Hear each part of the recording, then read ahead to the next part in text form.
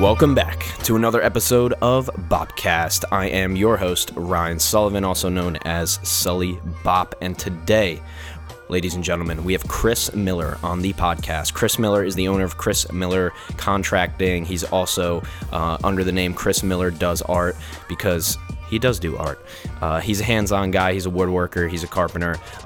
He, makes 3D, printed designs. I mean, like, so many different things. Record collector, antique dealer, buyer, seller. We talk about all this stuff. How to start buying and selling on eBay when you have no money.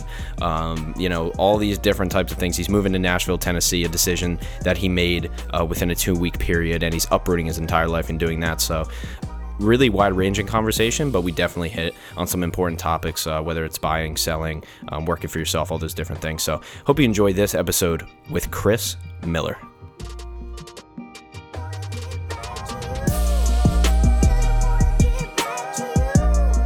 If you're a content creator like me, you've needed music, background beats for videos, projects, anything. And for me, I'm a music producer. I can go and make my own beat, but sometimes I just don't have the time. And I don't want to go on YouTube and use a beat that's been used hundreds of thousands of times by other people. So Soda Beats eliminates this issue. Whether you have 10 years of music experience or 10 minutes, you can make a beat on here. You can take 20 minutes and whip something up really fast, to use as background music, or you can take hours and create a masterpiece. It's up to you, but Soda Beats makes it easy. It's a complete web-based platform, royalty-free with for-profit use. You can go and take your beat, do whatever you want with it after. To be honest, I think it's just fun to make beats on there too. I love it. It's web-based. Open it up in Chrome when you have a few minutes and mess around and make something awesome. So Soda Beats, best way to make beats online right now.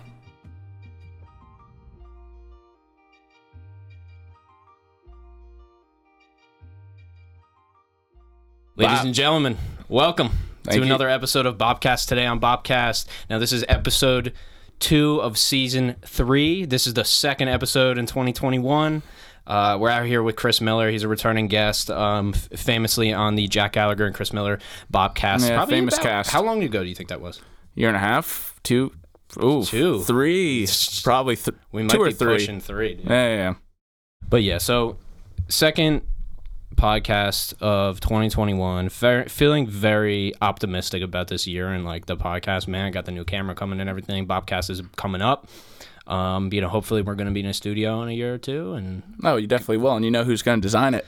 I do know who's going to design it. CMC, baby. Yeah, that's CMC. Like Chris Miller Contracting gang. Chris Miller Contracting, you know it, bro.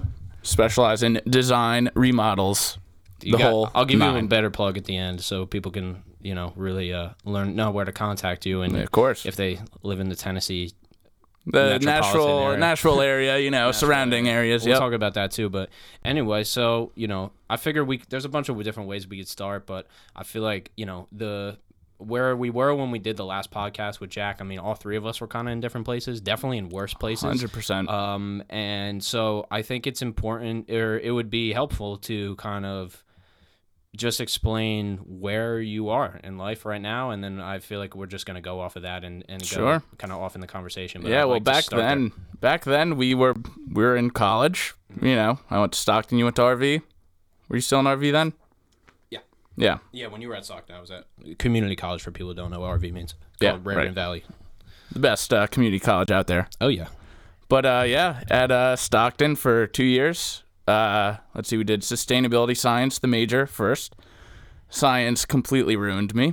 So I went to business management. Been running my own business since, age 13, 14, selling this, that, everything in between. So, went into business marketing, business management, all that, and felt like I wasn't really getting anything out of it. I've done the whole 9 already, and I was just learning stuff over again, and, felt like I was wasting my time a little bit. Then, one day came, end of sophomore year, where, studying for econ. Who uses econ for anything? Am I right? Completely going to fail that class, Macro? Macro. No. Cheated my way through the whole entire thing. That's college, baby. Needed a 75 to pass the final, or pass the class. Needed 75 on the final.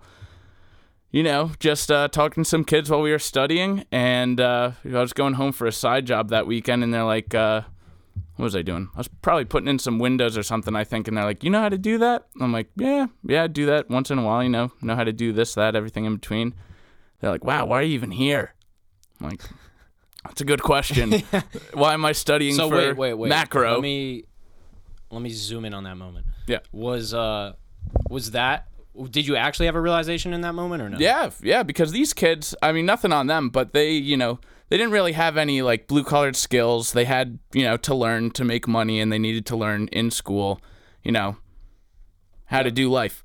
So, they said to me like, oh, you know how to do that? We got into conversation about other things I know how to do, and they're like, dude, why are you here? I'm like, yeah, I've been asking myself that for the past 2 years. And that's when it hit me, because I knew I was going to fail that so hard and get a terrible GPA and have to take that class over again, which I really didn't want to do because I didn't learn anything that whole time. I was posting eBay listings in that class. I'd take pictures when I'd come home, list everything in macro, ship it all when I get home, just going back and forth every weekend and making my money that way. And just figured school was not the way that I was going to do the next 2 years. Do you think that it takes somebody else to ask you rather than you asking yourself? I mean, Oh, yeah. Well, the realization was definitely that, because I saw what they had to offer to the world, then I saw what I had to offer to the world. And, school's not for everyone, but for some people, you need school to, actually learn and succeed and do this and that. But I did not see school as beneficial for myself. So after hearing them say it, that really hit me. And my parents gave me the option, like, freshman year, obviously I didn't want to be there. So they said, do sophomore year, see how it goes. And the second semester, really getting sick and tired of it, wasn't really doing that much.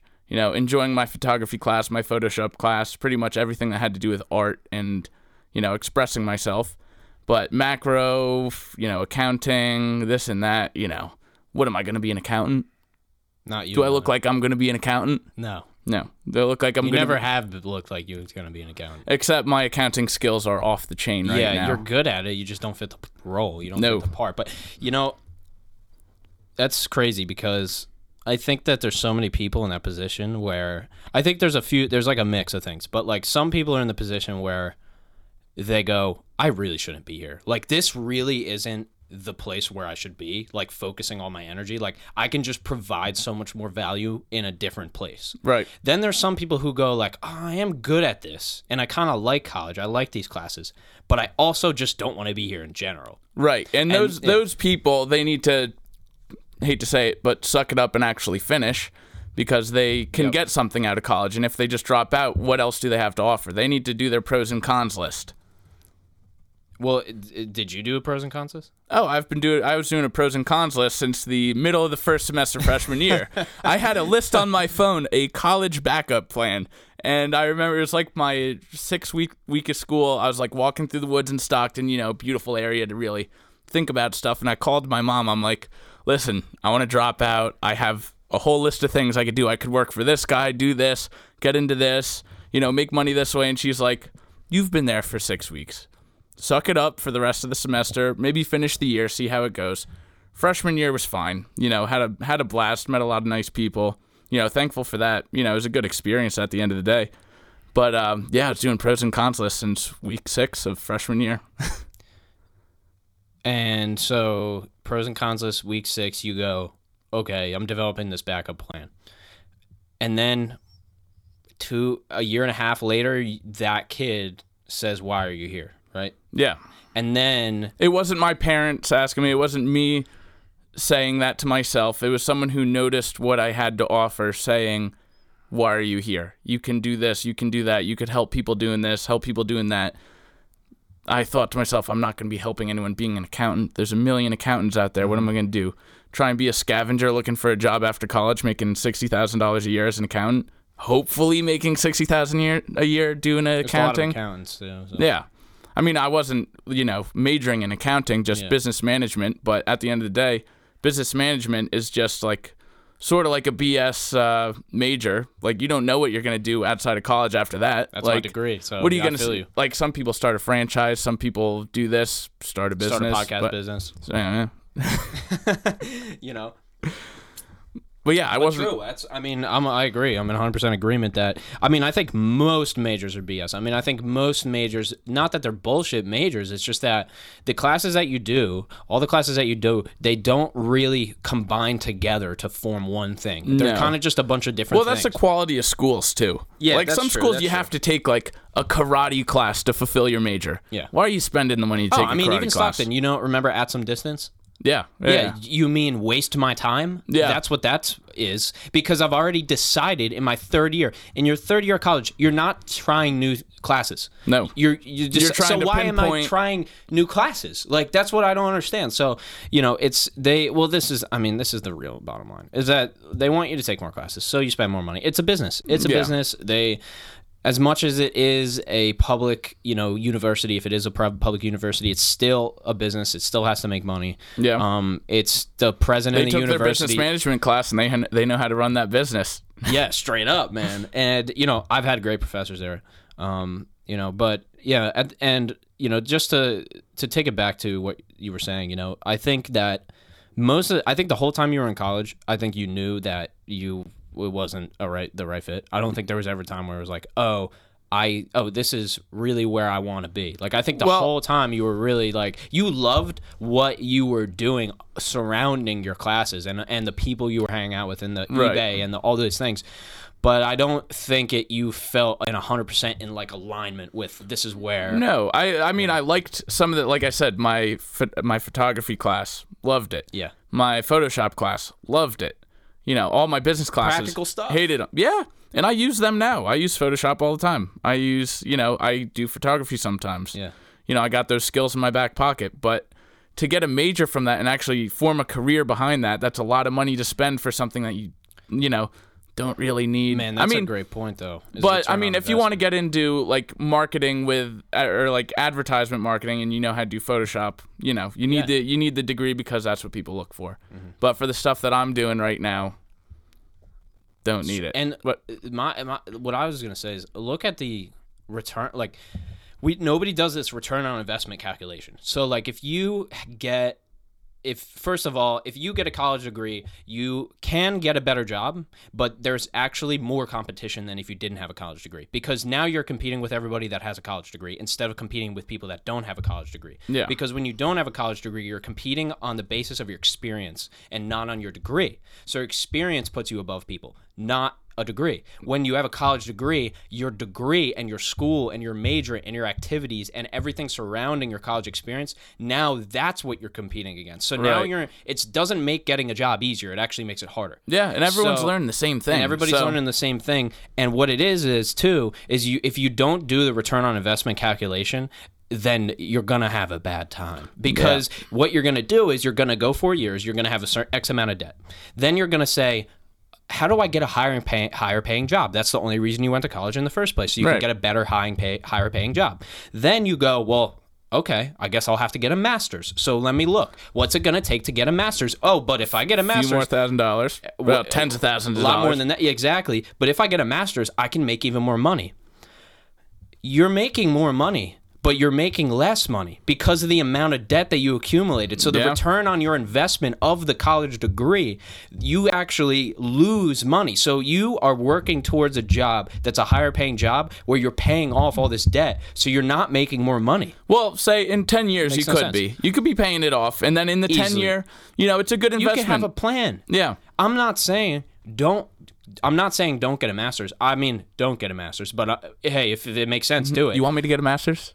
Should I go back? You shouldn't get a master's. Get it. Get a college degree. Get a master's. Go to this school. Go to that school. All I'm saying is do the calculation. Determine what are other people. Go on.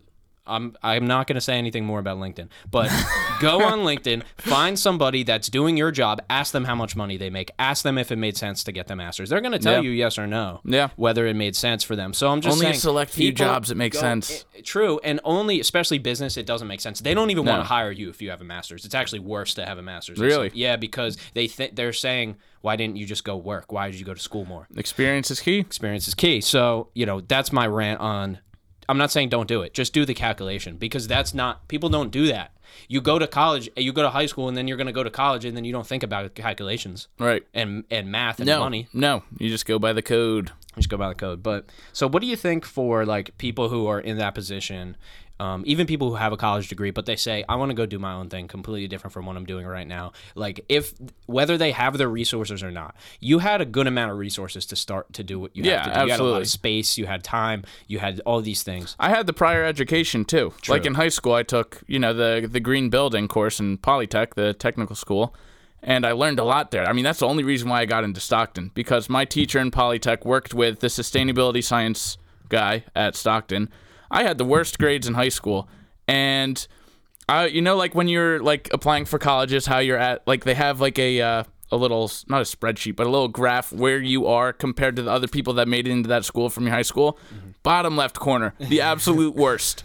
And I applied to school. I waited 2 months, didn't hear anything. I messaged the professor at Stockton, got a letter in the mail 2 days later. Yeah. So, I wasn't supposed to be there unless I knew that guy. And he was like, any student of Charlie's, can be a student of mine. So he got me in there, even though I shouldn't have been in there.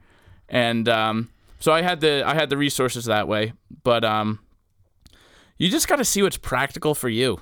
Because I had the experience, I knew what to do, I knew how to, I did side jobs, all through college when I'd come home on the weekends.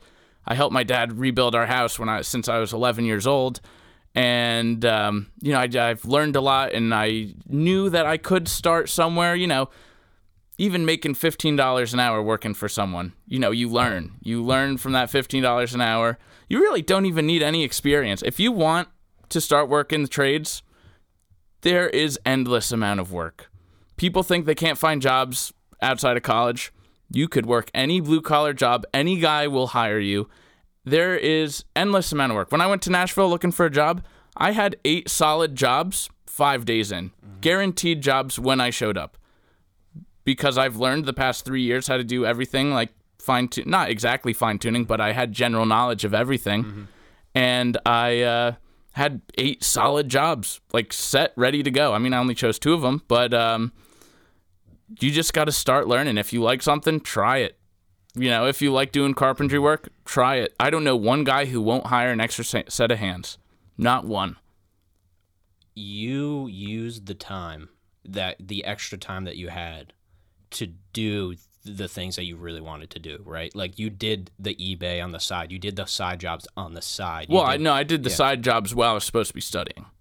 But still, while you still went to class for the most part. No, I did, but I did. I'd skip. There's 3 classes. You didn't fail out 3 of college, classes a week. though. I wouldn't go to one. The second day of class, I would do eBay, and then the third day was the quiz, which I'd cheat on. So yeah, even more to my point of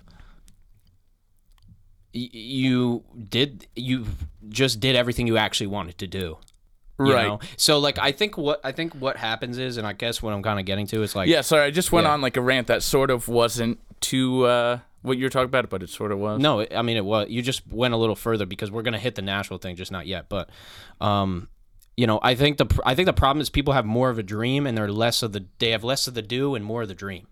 So they have less of the grind in my every single waking hour that I'm not in school or sleeping on stuff that I really want to do. They have less of that, and they have more of I'm sitting here in class or I'm doing my homework and I want to do big things. Oh, yeah. And I think that what you kind of have to do is start doing things that get you to where, because you starting Chris Miller Contracting and be a full-time contractor or whatever amount of time that you do that, you started with the small things, like selling you weren't selling like, $10,000, $20,000 trucks in high school. You know what I'm saying? Like you were flipping little things on eBay. I started off selling my Lego men when I was like 12 years old. I had a bunch of Legos. I saw they were going for a lot of money on eBay.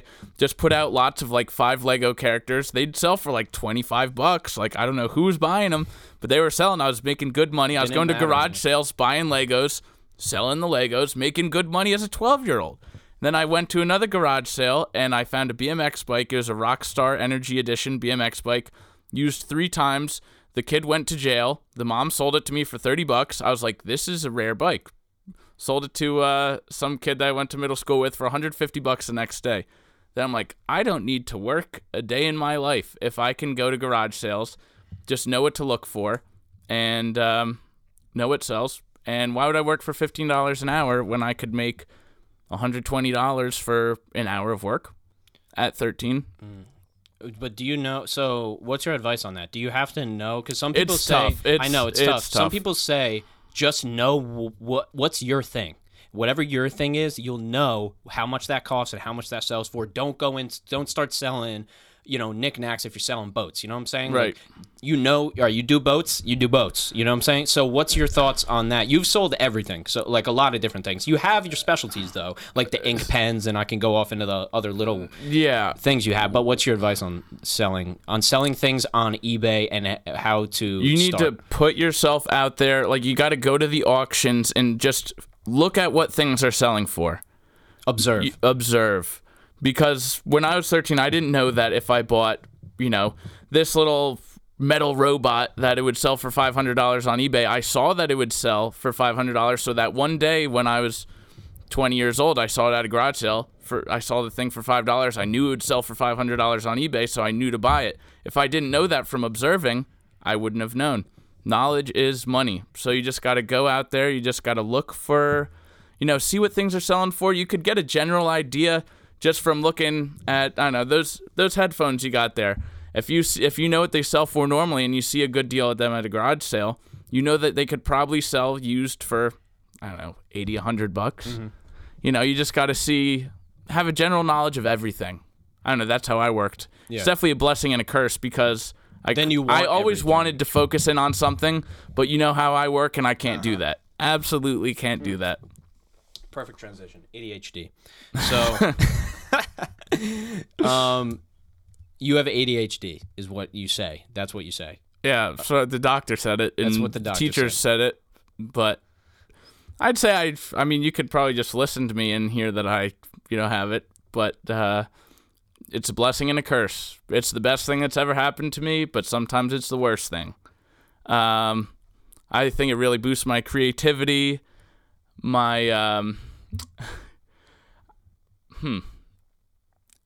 It does a lot for me, but it also screws me over a bunch too. I don't even know where to start on that. Creativity definitely is huge. Impulse decisions, which are important in life. What do you mean? You're focused on something really quickly. I didn't really think too much about this beforehand.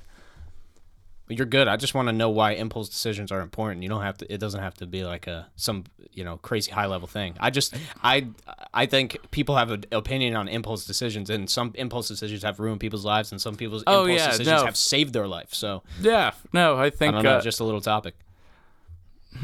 What's an impulse decision where you go, oh man, thank God I did that?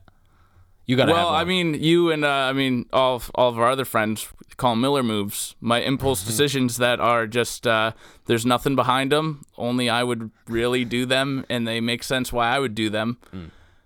You explain on a Miller move.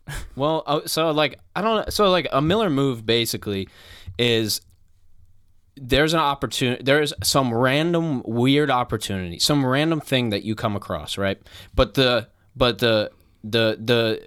outcome is unknown. You don't know if it's going to benefit you in the long run. Yes. But you're taking a chance. I'm fully okay with it if it doesn't work. If it doesn't work, and you're fine with those consequences. Yes. So that's really a Miller move. Like it's basically impulse. I mean, that's really what it is. Yeah. And I think a lot of what you've done, I'm just not scared, is impulse. And no, you're not scared. And that leads me perfectly to you. So this is the setup. I'll set it up and then you're going to explain it. So you went to Tennessee for 11 days to go visit. What was the purpose of the trip? Just to visit Anthony. Visit our friend Anthony Emmerich, great artist. Go check him out. Shout out Anthony. One of the biggest artists I know personally. Kid's really talented. And so we went to go and visit Anthony, and you ended up in this place called Nashville, Tennessee, and you're meeting God's land. God's land. You're meeting all these people, and you make an impulse decision. You make a Miller move. Literally a Miller move. Just fell in love with it and dropped everything I possibly could drop and send it to Tennessee. Just from an impulse decision, I saw the opportunity there. The opportunity was definitely there. People are nicer. Weather's nice. Just a lot better than good old New Jersey. And, since the opportunity was there, I saw why not. And since I do my own thing and create my own schedule, just move shop down to Tennessee. Did the pros outweigh the cons on that There one? were no cons. There's no cons. There's no cons. Well, if you're being realistic, there's got to be some cons. I can't think of any. What if it doesn't work? Well, I know it's going to. Yeah. Because, like I said before, there was 8 jobs there lined up in the first few days that I was there. Just because since I do the blue-collared work, I don't need to worry about that compared to if I was doing white-collared stuff and had the education. You know, it's so hard to find a job right now if you're a white-collared person coming straight out of college. There's so many people doing that. So you need to really search for months on end to just look for that job on LinkedIn. Yeah. Find that job on LinkedIn, and you got to wait. And then, you know, I know. but I created that opportunity for myself almost. I kind of had a feeling that I needed to move somewhere down south, you know, better weather, nice people, this and that. But I didn't know where I was going to go. And right when I went to Nashville, you know, I just saw all the opportunity, saw all the pros. You know, music's a big thing in my life. I love music more than anything. And there was just live shows. Things are open. It felt normal. You know, met a few famous musicians, like the guitarist of Steppenwolf. Me and him are boys now. Went to one of his shows. That's crazy. Wants me to come to all of his shows now. Yeah. I met a guy at a bar the other day who, you know, he was just smoking outside. We were just drinking together for a little bit. And one thing led to another, you know, became friends. And he texted me the other night, hey, I'm having a show with a guy from Steve Miller Band. You should come by. I'm like, now I get to meet this guy. Yeah. There's nothing, like, that stuff doesn't happen around here. You know, you have to, like, expand, you know, your opportunity. And I knew that, and another thing was just, Anthony's friends are great down there. So I felt at home hanging out with them, and I felt like I've been down there forever. I wouldn't have made the move probably if I didn't know anyone down there. So that's the biggest thing. I had a living opportunity, I had the work opportunity, but just it felt very homey. Do you think that you went off, like, did you go off any, like, intuition or anything? Or was it kind of just, like, all those factors you just, like, that was your, those were the pros, right? Like, those were what, it made, if you thought about it in your mind and you were like, should I move here or should I not? Like, you didn't have to even go through that thought process. Well, I was thinking about it. Like, on the plane ride home, I was like, I definitely should move there. Like, it's a great place. And then it snowed right when I came back. After going outside every morning in my underwear, taking a piss outside. Yep. And then I come home, and it's snowing. And I'm like, yep, I'm over it. Just over it. I'm out. Yeah. Yep. Damn, that's yeah. crazy, The only man. con is that it's such a fun place. You can get distracted real easily. You know, it's a party every single day there. There's new people every weekend. I mean, you're meeting a lot of good people, which are cool, but you can't go to the bar every day. Mm-hmm. You can't have fun every day. You got to stay straight. And that, I think, is going to be my biggest challenge just because, you know, it's so much fun. It's going to be hard to stay focused. As much. I think I'm gonna start new, you know, gonna have more life goals and, you know, good habits, forming good habits. You know, maybe, well, after all my injuries, got to start doing yoga in the morning or like stretching in the morning. I'm telling you, man, Eat a little 10 steps healthier. right there, morning routine. Yes, sir. Where's we need to have get me over in the morning, 6:30 in the morning. We'll do a little. Well, all right. We talked about it. Well, I know. don't have that much time now. Yeah.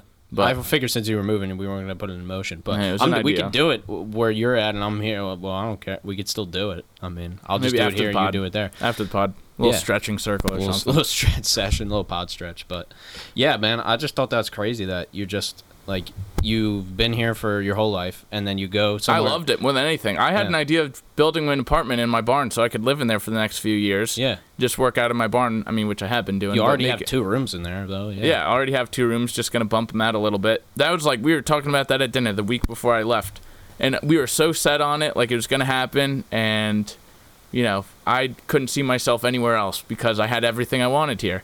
Had the hardware store guy throwing me all the jobs that come in the store. I have so many contacts for all the people I've already done jobs for. And, you know, I have a good reputation here. I built myself up nice, I'd say. And, you know, you can't just it was too much of a cushion. Too much of a cushion here. And I wanted to kind of just, like, be in the dirt a little bit. You know, because I had everything I wanted. You know, I have some money saved up. I could have stayed here, bought a house, started flipping houses or something. But I never had that, you know, fend for myself thing. And the fending for yourself, I feel it's going to drive me. And that's what I need to actually form the good habits, get the schedule going, have a nice routine, the whole nine. I mean, you're on that schedule thing a little bit, but I know you have the same opinion of the cushion as I do. I do. And there's something about adversity, and there's something about, I mean, let's be honest here, like, most of our lives, like, we've really had the cushion, we've had comfortability, we've been able to, somebody else would help us if we needed help, right? Absolutely. And you got five people on your cell phone that you could call who could help you out. Easily, so many couches to sleep on. And when you don't have that, you have a different level of hustle, because you need to now, you're providing for yourself. You just got to figure it out. You got to figure it out, but then, you're also trying to make a livelihood and be happy at the same time, which is, there's a lot going on there when you have to do it all yourself. Like, when you have a rent payment and a car payment and an insurance payment and a business and an LLC, and I got to write this off and taxes, and I got to, like, you got clients calling you and telling you got to fix this and fix that and do this and do that. Like, and you're also trying to have some free time, be happy, enjoy yourself, enjoy your life. Doing all of that is fucking hard. Yes. And it takes a lot of time, and it's just a different level, It takes away your sanity a little bit. And like, when you always have something to fall back on or rely on if something happens. You don't try as hard. Yeah, you don't try as hard. I catch myself being lazy way more times than none. I mean, I have the time now that I could just, like, accidentally get lost in my phone for an hour. I don't want that anymore. I want to throw my phone out the window. I want to get rid of that thing. Yep. Use it strictly for business. Mm-hmm. But here, I just get lost in the phone so much, and it's killing me. Like, that's a good reason why I'm moving down there too, because I need to have all these things lined up, do all this work, and not focus on losing. Or I'm losing time here, just being on my phone, having that cushion.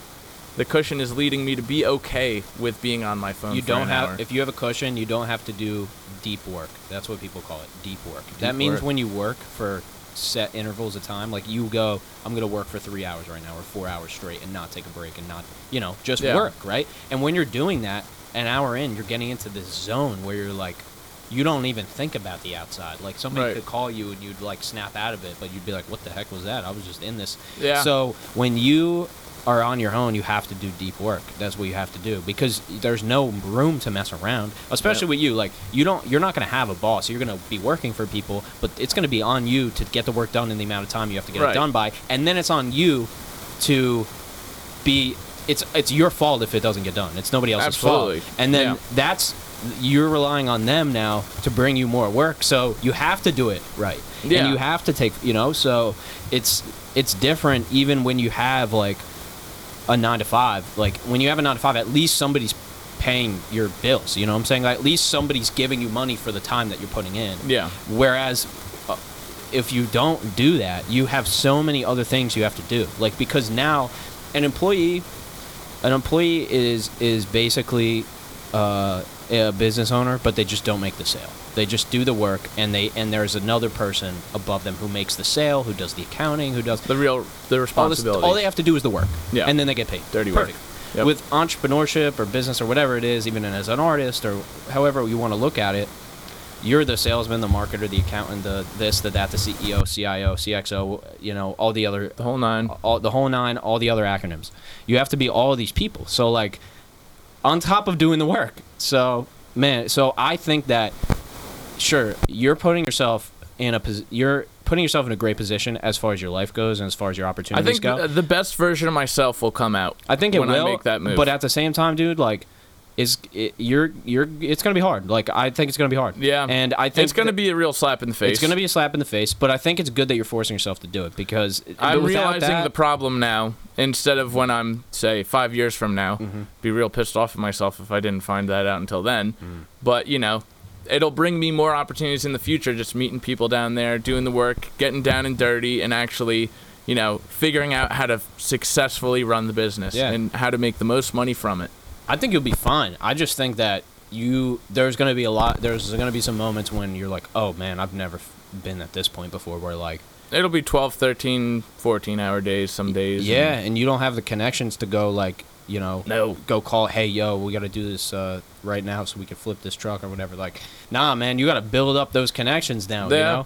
Yeah. So there's going to be a lot. The thought of it is way different than the application, So Yeah, it's a nice thought, but you actually, when you're in it, it'll force you to actually And being execute. your friend, like, I know how you are, like, and I know what but, like, to be honest with you, like, your work, like, hours and stuff like that, like, is pretty just much like whatever you feel like doing. Yeah. And, like, and I don't think that's a bad thing.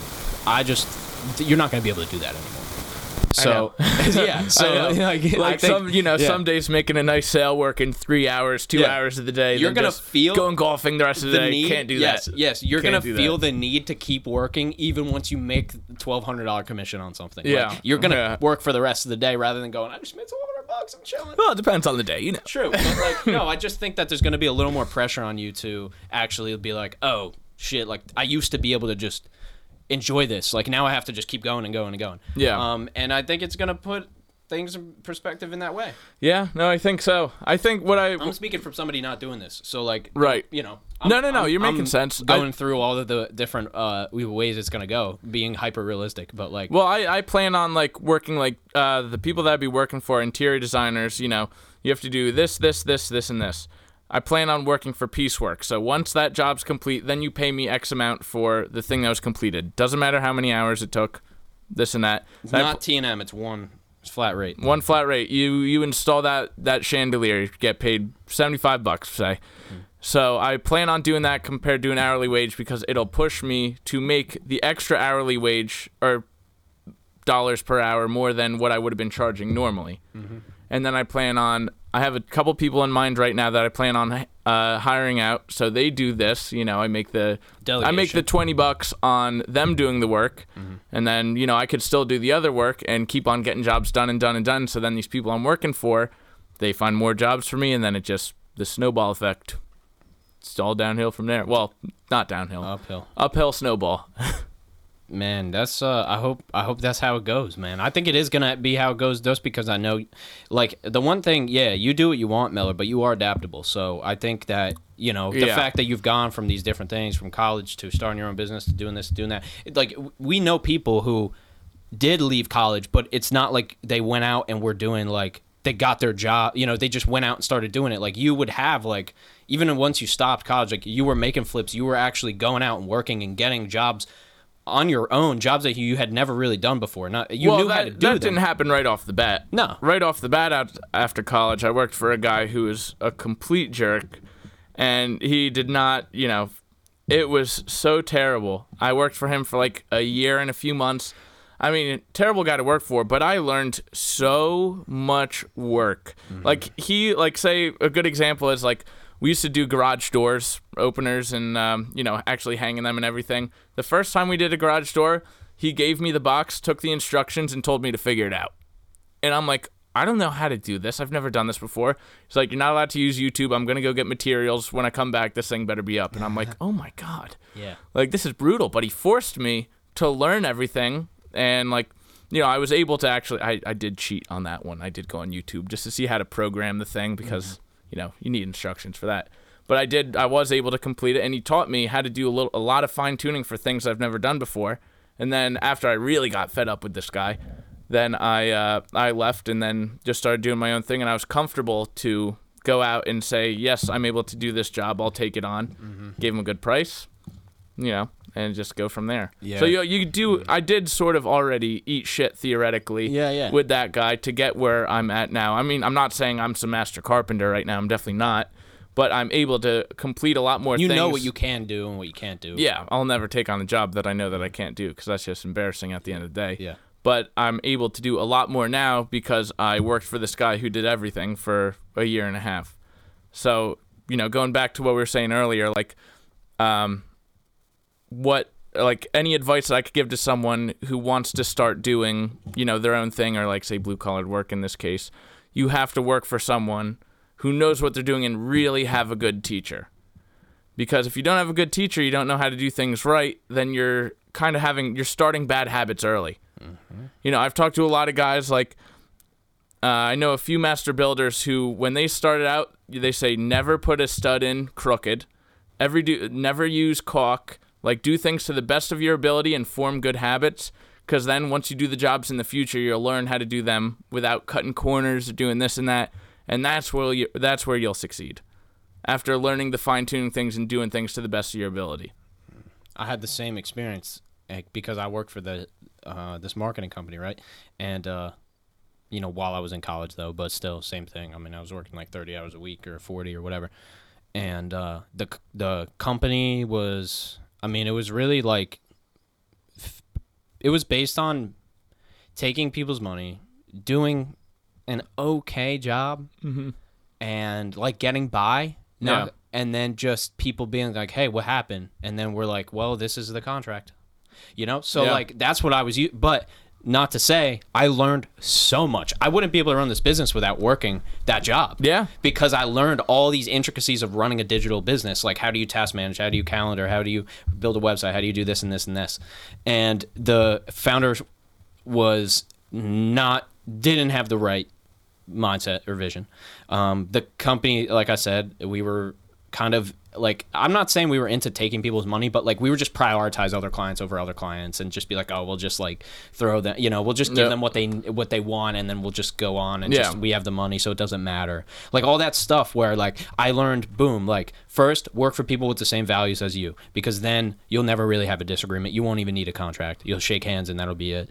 And that, and also just, but yeah, it was a shit job, man. And I learned how to handle a terrible boss and how to not be a terrible boss. But I've watched myself use the same habits as that guy used. But even though that he used on me, you'd catch yourself. I caught myself being like, whatever that specific example is. And I knew in my brain, I was like, because I started using... You can't let yourself look like you're...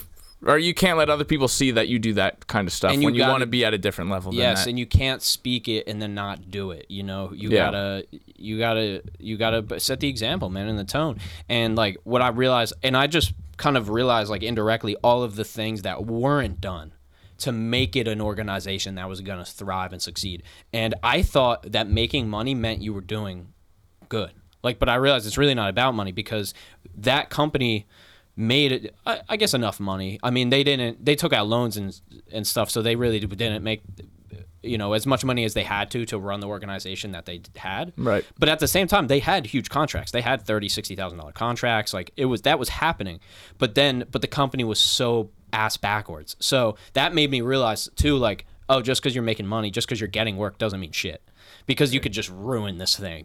Yeah. And run it into the ground, and just because you have a contract, they'll give you your money. Yeah. So it's like, yeah, man. But same thing with me, man. I worked for that shit job, and I learned so much shit, and then I, had to backtrack and go, all right, what bad habits am I doing now? Like, expose yourself to a lot of different variables. True, and self-awareness, man. And the things that I'm just always pushing, always pushing on every single interview is like to try new things, man. Because number one thing that you can do is try new things. And like I've always... Try new things and talk to different people. That's it, yeah. See what everyone does. See if you could work with certain people.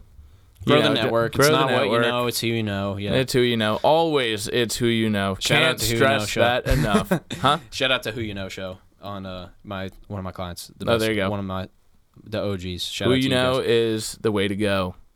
Man, that's great. They should trademark that. I can't let them take that from me. They always ask their guests, is it more about what you know or who you know? And it's who you know. You know what Grant Cardone said? What? He said it's about who knows you.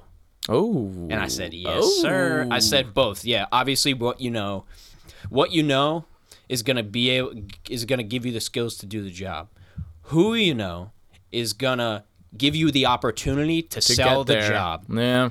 Who knows you is gonna give them the opportunity to use you to do the job. I like bro. that. Look at that. I like that. That's what I'm saying, man. All that there's a lot of principles. That's why I called it Podcast Principles, because I'm about principles, man. Yep. Because a lot of things boil down very simply, but it's hard. It's very easy to complicate things. It's hard to boil things down to simple terms. And for me, I always have an impulse to try to like explain it in some crazy intricate way. Yeah. When really it's very simple. Yeah. Right. Like put simply, you dropped out of college, you got a job working for somebody who sucked.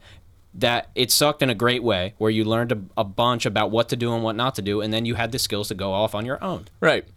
I did. I was like probably, I'd say half the month I'd work by myself, and then the other half I'd work for a guy. Met a guy named Jeff. Great guy, would work for him all the time. The nicest guy I've ever met. So it was very awesome working for him. He's been doing carpentry for 30 years.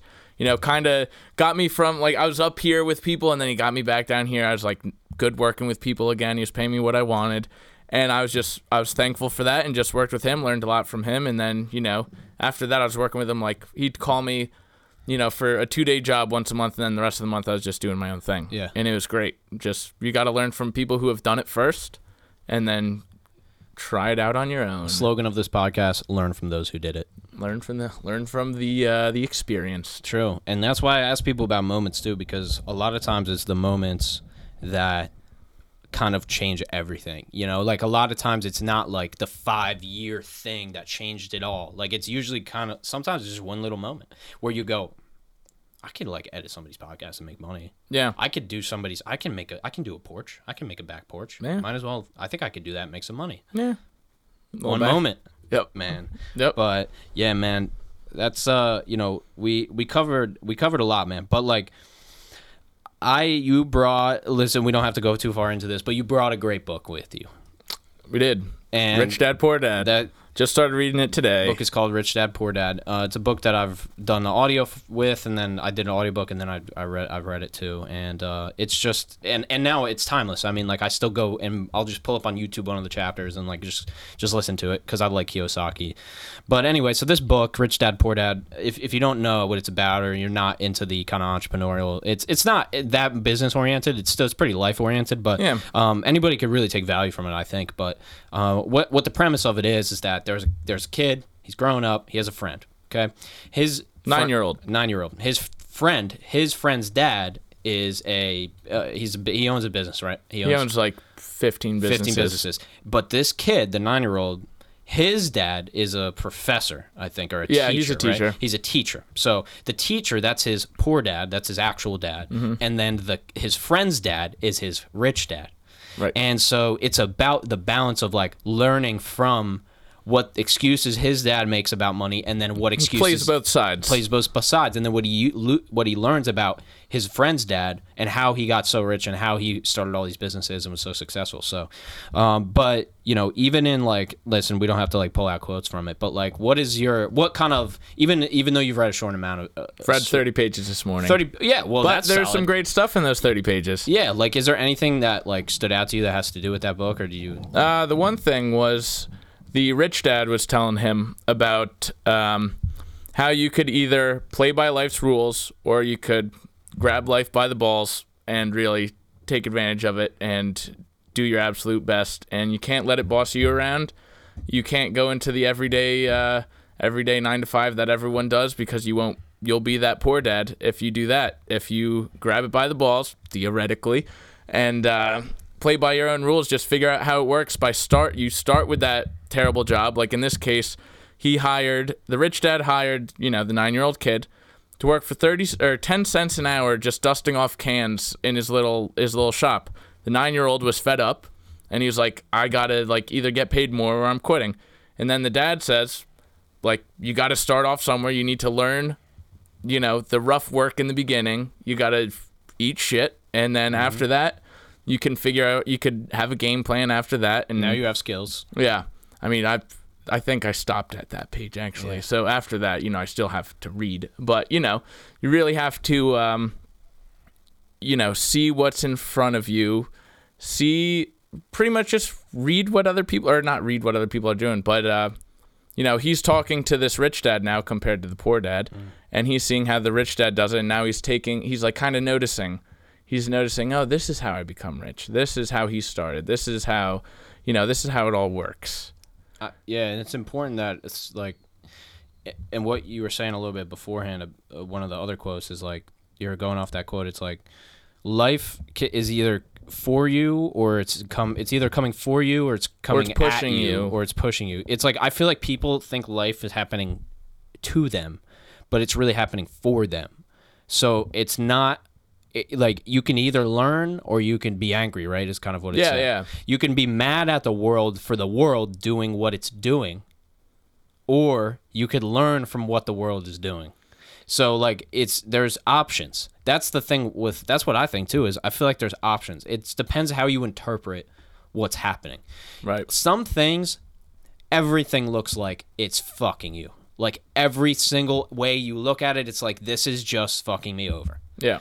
But you'll live a lot better life, I feel like, if you can find at least one thing where you're gonna get better from it, you know? Yeah. And like that's really what it is, man. And like the thing is too, like back to Rich Dad Poor Dad, like, yeah, some people understand it and some people don't. Some people are gonna another thing was people are scared to actually Fear is huge. go Yeah. out of that zone where they're being pushed by life, because it's scary. They don't know if they're gonna make it, do this and that.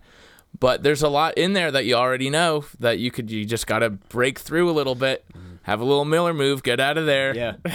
Yeah, really though, really. And that's it, man. What you said. Fear is like fear is a motherfucker, man. Fear holds all of us back. I mean, and what I always refer to the book by Stephen Pressfield. It's called The War of Art.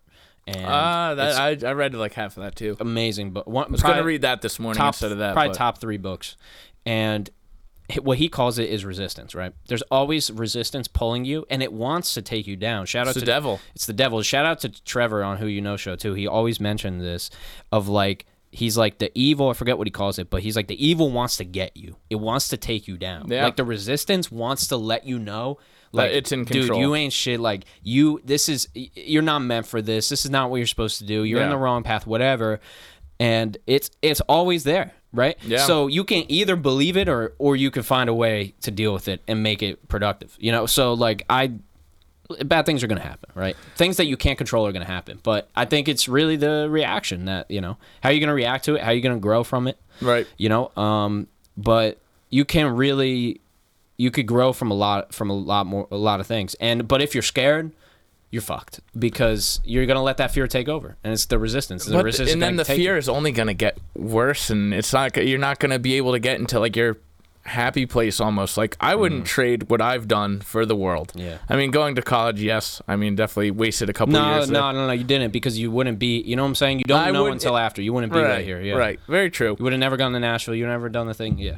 True.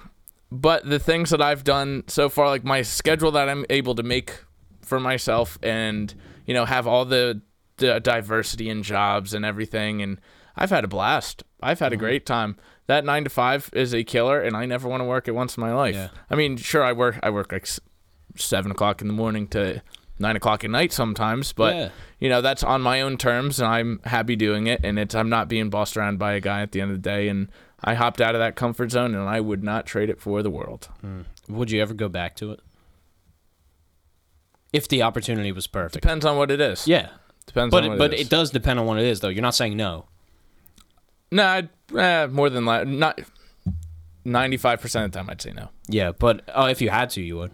If I could get into set design, in show business and this and that, which I kind of will be doing in Tennessee, which is awesome. But if I could do that, I would do that. I would be fine with that. It's not even a 9 to 5 there. You do 12-hour days based on the sets pretty much, but that's something I would love to do. Yeah. So that's the 5% chance that I would say yes. But everything else, I mean, there's no shot.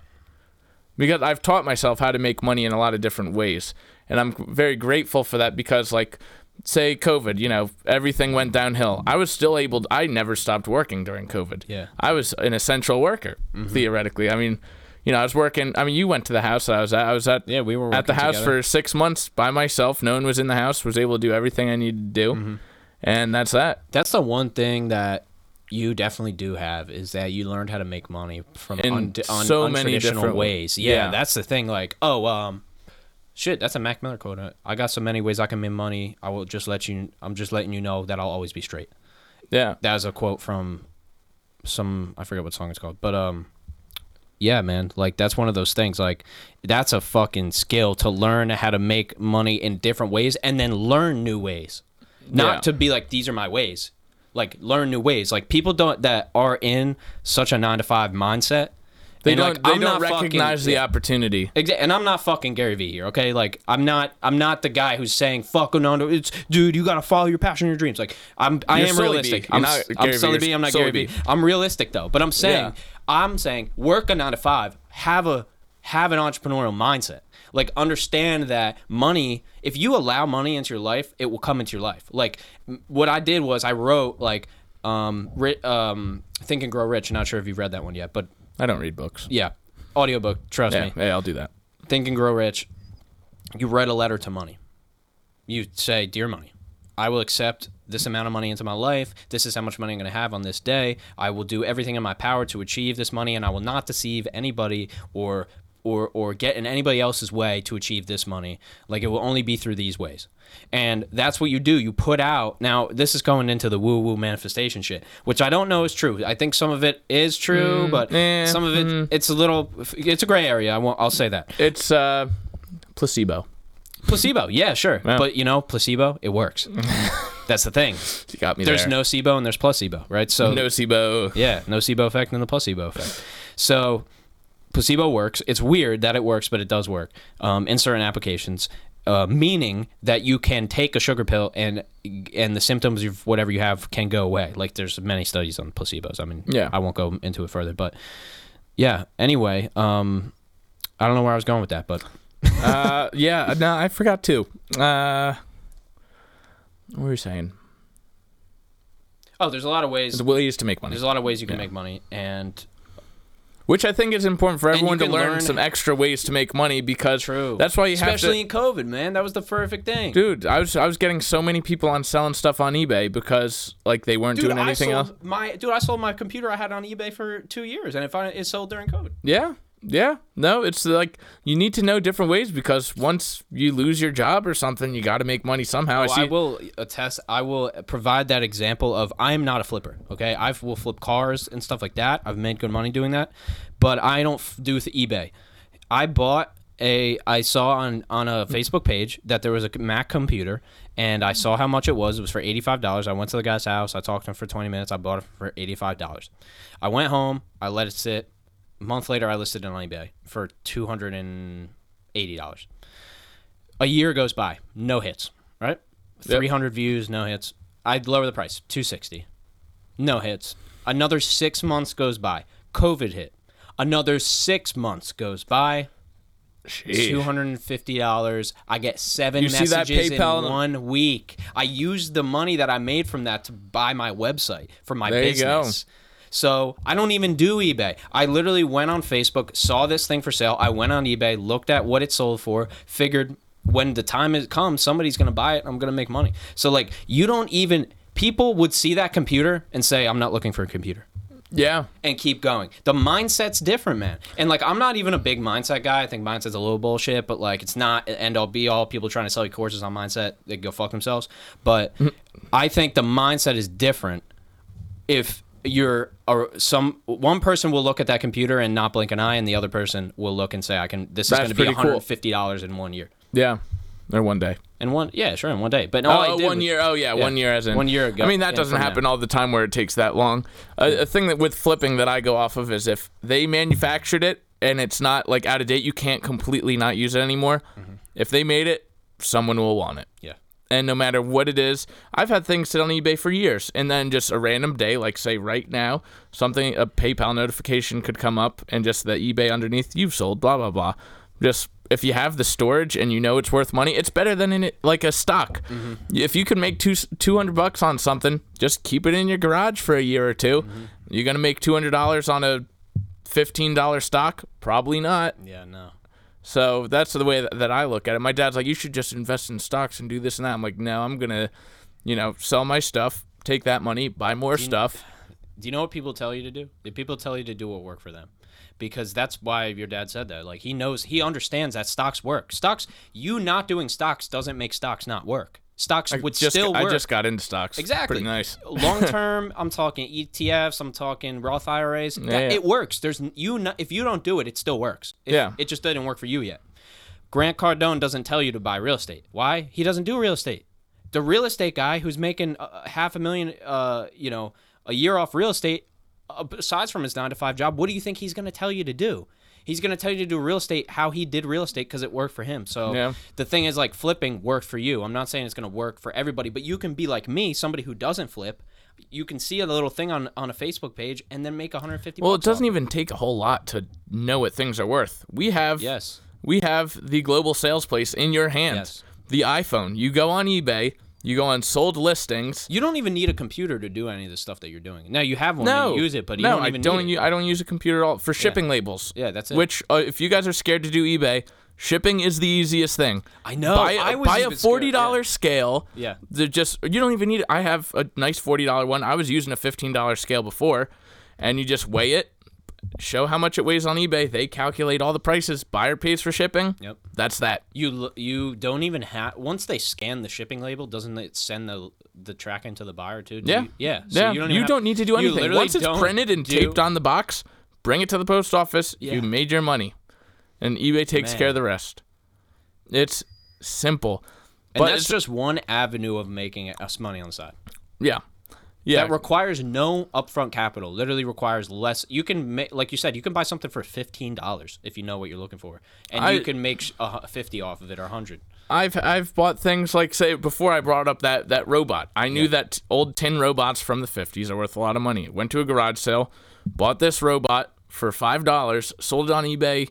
The next week, it was only 1 week auction, sold for $580. Wow. And that's $575. Well, eBay takes 10%, so shim off $60. PayPal takes a little bit. PayPal takes 2%. So at the end of the day, you're losing 12%, but you just got to factor that into your cost. Yeah. But at the end of the day, what, $510 profit just from going to a garage sale? That was the only weekend I stayed at Stockton. I went to a garage sale. Actually, that same weekend, Bob, the only weekend I stayed at Stockton, I was just going to garage sales all Saturday. I buy the robot, blah, blah, blah. I end up buying like a bunch of old license plates from this guy too. Like, they're all sets from like the 30s and 40s, which people are allowed. License plates. And people are allowed to put them on their old cars if they're sets, and they could register their car to the old license plate. So I knew that in the past. So I knew that was desirable. I knew that only from talking to car people with old cars. So networking, again, you learn from other people. And so there was like 15 sets, paid $170 for all these license plates. There's like, I think 50 total. There's a bunch of singles in there too. Each set was selling for over $50 on eBay. There were some that sold for $80. I think I made $600 on these license plates, and they were selling every week. There was another one that sold.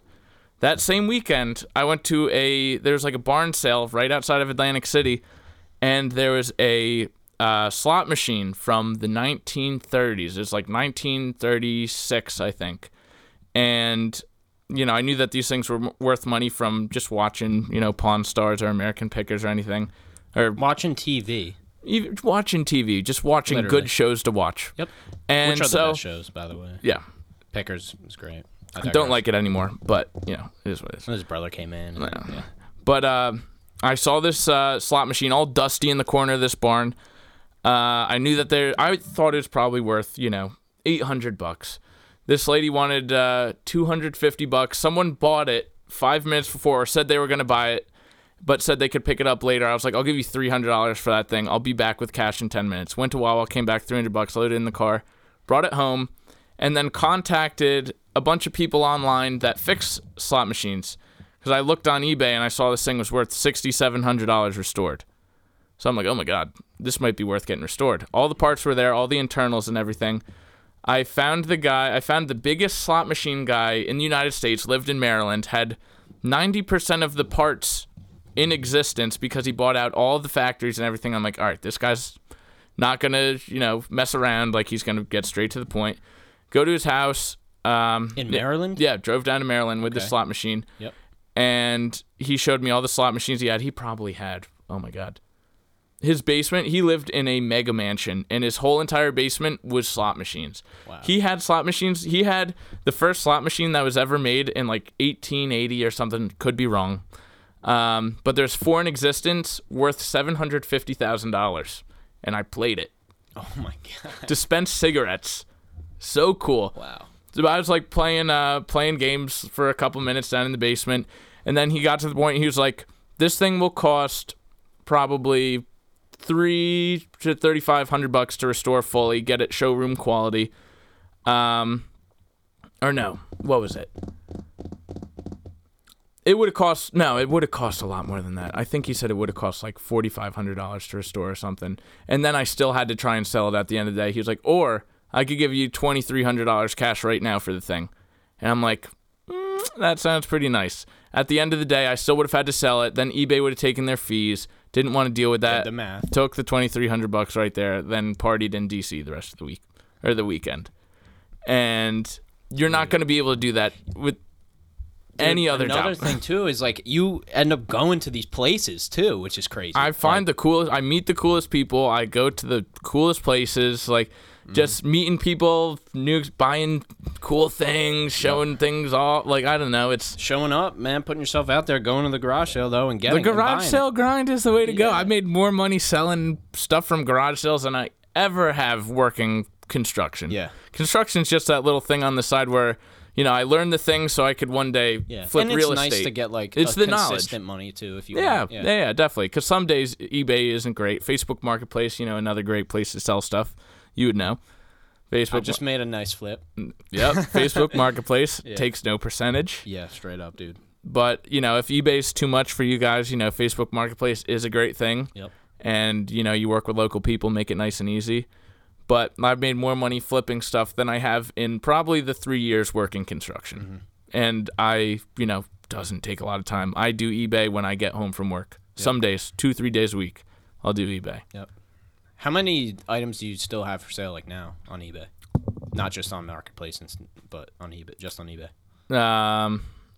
Probably only like 15. Yeah, because I know you're dwindling down. And I lowered the prices on everything because I did have to get rid of all my stuff before the big move. So, a lot of things sold. Things always will sell. Yep. And at your height though, like what's the most amount of things that you had like listed?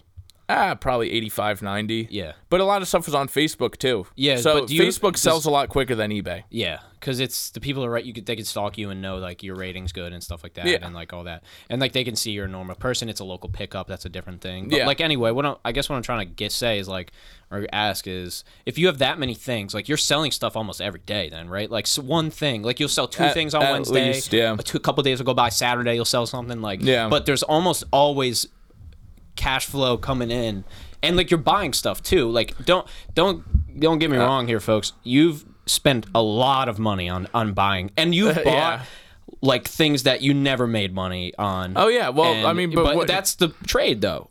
Well, you got to see, no, it's definitely that's part of the game, dude. But once you learn from those mistakes, you learn to never buy those things again. We thought, as your friends, you were fucking crazy buying some of this shit that you bought for how much you bought it for. Like we were like, what are you doing? What are some You're things that just come to your mind, like something crazy that I don't know. I mean. Because I've sold so many things, I forget some of the things I've even had. For me, I don't know the market on doors. So the antique doors. But the doors, I thought they were cool, but I'm like, this is stupid. Like they're doors, they're so annoying to like move, and it just can't make sense. There's 25 doors in one lot for $150. Yeah. Sold every door, or I have 7 doors left. I think sold them all between $50 and $100 a pop. Oh, all the amps and the speakers.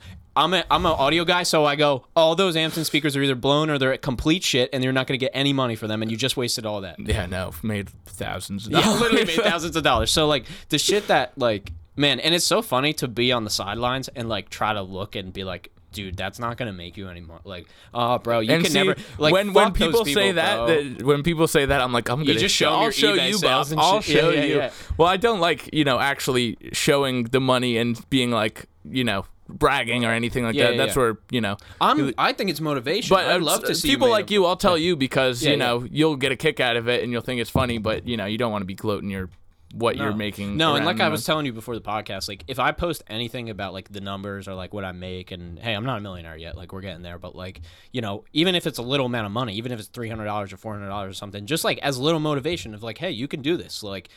You making $2,000 in like basically a day off of a fucking pinball machine, like that's possible. It's not like some story that you just tell. You literally just have to put yourself out there. Like you have a lot of. I've been to more I've been to so many garage sales where I haven't bought anything. There's been full Saturdays where I go to 7 things where I'll spend $60 and maybe make $100 profit. Yeah. But then there's weekends like that one weekend where I bought the robot license plates and slot machine in the same day, spent under $500 and made over $3,000. And I was probably out there shopping for 3 hours.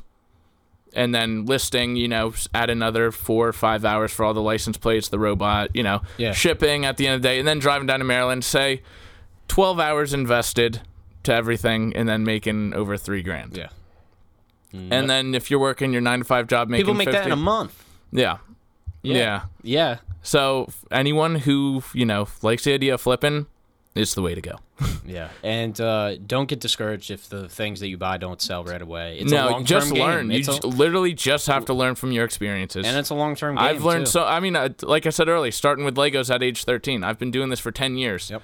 And I wouldn't have known what to buy now and where to really fine-tune what I buy and what sells, what doesn't sell, unless I did the 10 years, of buying and selling. I've been doing YouTube for 10 years too, 12 years, right? I've been doing podcasts since middle school. I've been doing all this shit. Like, same thing. Like, literally, like, not in this capacity, and you not in that capacity, but you did it. Like, for me, like, I had a video that went, like, not viral, but got a couple 100,000 views. I made money off it. I was in 8th grade. I thought I was the man. But, like, if I would have never done that, I would have not known that this content thing is going to be, like, the next thing, and it's going to work out, and, and I'm going to be able to make money off podcasts. Like, for you, like, you did is the same thing, man. You're 13, you're like, wait, this is crazy. Like, you've probably felt so good about that sale. Selling the BMX bike, making $120. I'm like, oh my God, like, this is sick. I was working for $10 an hour splitting wood. I was like, that's 12 hours of work I didn't do that I got paid for. Things are worth what people are willing to pay. That's it. Nothing other than that. Nope. That's the and game. like I said before, if people made it, if it was manufactured one day, people still will probably buy it now. Yeah, that's true. That's the only thing that not the only thing I've learned. That's a big thing that I've learned. That's what happens with cars too. The thing is, with cars, you gotta kind of know what you're doing. Yeah. Cars have been cars are iffy. Like you've discovered that. Because the thing is, you can't with cars. Sometimes you can't look at what they're sold for. Like you go off that because there's a lot of variables. Every car has a little different thing that's wrong. Yeah, that's the thing with cars. Like I've done well. I've made money on every car that I've sold, but like, I don't sell. It took me a long time to first of all have the skills to do it, and then to know how to say, and like just it's very complicated. Well, you also got to have the right resources too, like which I do. Yeah, you do, and I did too. Like Mike Confalone, shout out to Mike. He helped me out beyond. I wouldn't be able to do it without him. He was the one towing the vehicles for me, telling me if it's a good move or bad move. I've probably done 3 cars by myself and only made $600 or something in a day flipping them but most of we've probably done like 12 in the past few years, or he's done a whole lot more than I have, but I've probably done 12, and without him like helping me, just showing me how to fix them and doing this, I wouldn't be able to do it. I wouldn't have been selling cars at all. So you got to have the right resources and who you know, what you know, who knows you. Yep, that's it, baby. Yep. But damn, Miller, I'm sad to see you go, man, but I know that it's man, like I'm not thinking about myself, I'm really just thinking about what you're doing and where, like, I want to see my friends go do what they want to do and go take that chance, because like I haven't even done that yet. So you will in the next in the next year or so. 100% in the next couple years for sure. And I'm building it all up so I can do that. And so kind of like that's a testament to kind of having that vision in mind and that plan. But for you, man, like you're different than me. And well, we're all different. We all have our specialties. True, and you're just different. But you're just different in the respect that you would pick up things and just be able to go and do it, man. And I respect you for that. And I respect you for not a lot of people. Not a lot of times, fear takes over the excitement. And for you, I think the excitement, the lure, and also you're still realistic and you still have jobs and you're still going to be able to survive and do your thing and build your life down there too. And you didn't let the fear get to you, but that's not how you are, man. Like like we're saying, everybody's got their own thing, but I appreciate you doing this and I really enjoy us doing this on the last few days that you're here. I can't wait till I can come down there and interview you and interview Anthony. We'll see the how it went. Yeah, So man. we'll see we if will. if the risk is worth the reward. So stay tuned for the follow-up podcast, and we'll see if Miller makes it down south. Miller moves. So you become a deadbeat, just drunk. Yeah, right. just on the Straight up street. under a bridge, like. Yeah. Welcome to my crib, Hey, Bob. what's up, man? I'm making Living by the river. still sanding this down. God, this is live edge. Oh man. Yep. Anything else you want to say? I think they got the picture. I think they got the picture too, man. Yeah. If you didn't, though. At Chris Miller fault. Does Art Yep. on Instagram. They're trying to get more active on it, going through a lot of stuff right now. So True, but you got some cool content on there. They can there's check some cool out. content. Some projects. Yeah, and yeah. stuff. There's definitely going to be more to come. Yeah, there's a cool one, at Josh's house. Yeah, that one's dope. Yeah. That'll be on the page soon. Dope last project for you, man. Dope last project. But I would just say follow Chris. Make sure to follow him in his journey. He's going down to Tennessee. He's going to make it for himself. So we're going to see. We're gonna we can learn a lot from this kid. And I did just we've been friends for a while, man. And it all came from Beige to to college, to us trying to live together and not happening, and then that's a whole story in itself. But I'm just saying we've been here, we've been there, man. And it's just like now boom, another step in the process, another era coming to an end, another era starting, man. So yes, sir. It's been dope this whole time, man. I just wish you the best of luck. Appreciate it, down Bob. there. It's gonna be you're gonna kill it, man. It's gonna be awesome. Thank you. I know it is, and I'm gonna come down and see what's up too. Definitely will. Miller, Bob, appreciate it, bud. No problem, bud. Ladies and gentlemen, thank you for tuning in to another episode of Bobcast. We really appreciate it.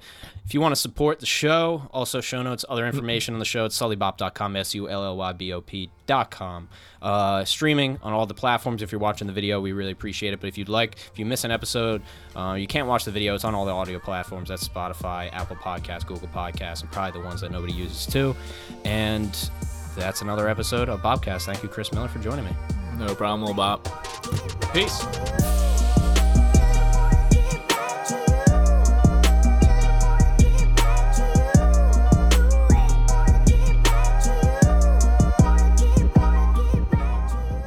Thank you so much for tuning in to another episode of Bobcast. I hope you got a ton of value from that episode. I know I did. If you could, I would please encourage you to leave a review on Apple Podcasts. Now, that is the best way to gain new listeners and grow and rank on the platform so new people can listen to the podcast. So if you do have a minute, probably less than a minute, maybe 30 seconds of your time to leave us a review, that would be amazing. Thank you so much. And make sure to visit sodabeats.com. It's the best way to make beats online right now.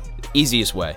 You can use them for profit use, no royalty fees or anything like that, and you get to keep the beat forever and do whatever you want with it. It's great. So more at sullybop.com, video version on YouTube. You guys know the deal. Thank you so much.